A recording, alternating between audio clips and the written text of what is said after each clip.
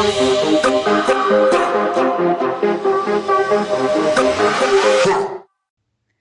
morning, everyone, and welcome to the VP Podcast, defending the government and debunking crazy conspiracies. Today's topic: a government-funded research facility in Alaska is a mind control lab. Let's start with what we know. We know that there is a research facility in Alaska. It's called a High Frequency Active Aerial Research Program, or HARP. It is one of the most powerful transmitter facilities in the world. It was developed by the U.S. Air Force, Navy, and Defense Advanced Research Projects Agency, or DARPA, and it's used for enhanced communication with submarines. As well, it studies the upper reachers of the atmosphere. However, people claim that the giant antennas can be used to focus resonant frequencies in the ionosphere, which can control space, control the weather and cause earthquakes, and even mind control people. Theories of HARP have been around since its construction in 1993. You can't deny that the building and all the antennas do look creepy. Nick Benjet Jr., author of Angels Don't Play This HARP, is the head of the idea that HARP can mind control people. He attends conferences to educate people on the dangers of HARP.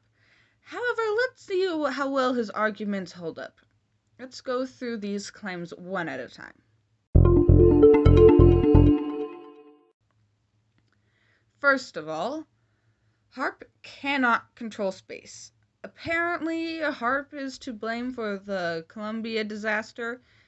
The Columbia disaster happened in 2003 when a space shuttle, Columbia, broke up as it returned to Earth, killing the 7 astronauts on board.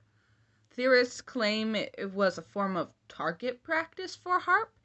Never mind that the cause of the disaster later discovered to be a large piece of foam that fell from the shuttle's external tank when taking off, and then later breached the spacecraft wing on re-entry. Also, there is no reason for HARP to want to shoot down their own space shuttle. Like, why would the government shoot down a government-funded, their own? It doesn't make any sense. Like, there's nothing to gain from all this.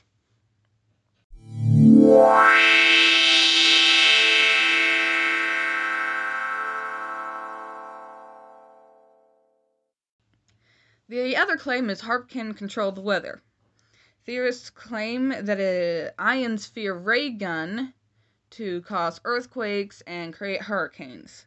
HARP is to blame for the Fukushima nuclear plant disaster. It made the earthquake in Japan, which resulted in the tsunami and ultimately the Fukushima nuclear plant disaster. Theorists have pointed out that right before the earthquake, there was a spike in the temperature above Japan in the ionosphere. Surely this must have been caused by HARP? Nope, just nature doing its thing. Spikes in the ionosphere happen all the time with earthquakes, simply because of the change in density that earthquakes cause. In short, earthquakes cause spikes in temperature in the ionosphere, not the other way around. Also, Japan is right on a fault line and has experienced earthquakes for years, long before HARP ever became a thing. Also, once again, the U.S. has no motive to do this. They would not gain anything from it, even if they did do it. The whole idea is truly ridiculous.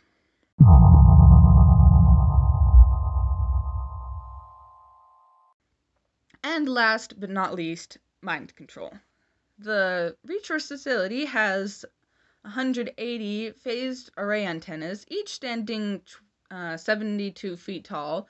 The antennas spread over 33 acres of land, and these antennas apparently create signals of extremely low frequency that can affect the human brain and can mind control them.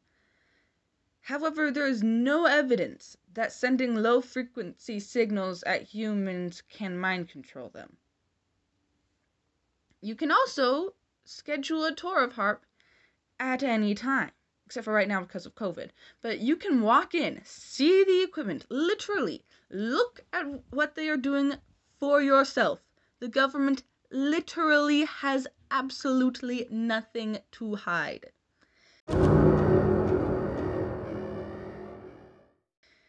In conclusion, just because you read it off the internet doesn't mean it's true. A lot of theories around HAARP have parts that are true. There really are 180 phased antennas over the 33 acres of land. However, this doesn't mean the whole thing is true. Be smart and look for hard facts before casting judgment. This has been another episode of the VP Podcast. We do this every Saturday, so don't miss our upcoming episodes. Next week's topic is the government hiding Bigfoot. Be sure to tune in next week to get the full story. Goodbye.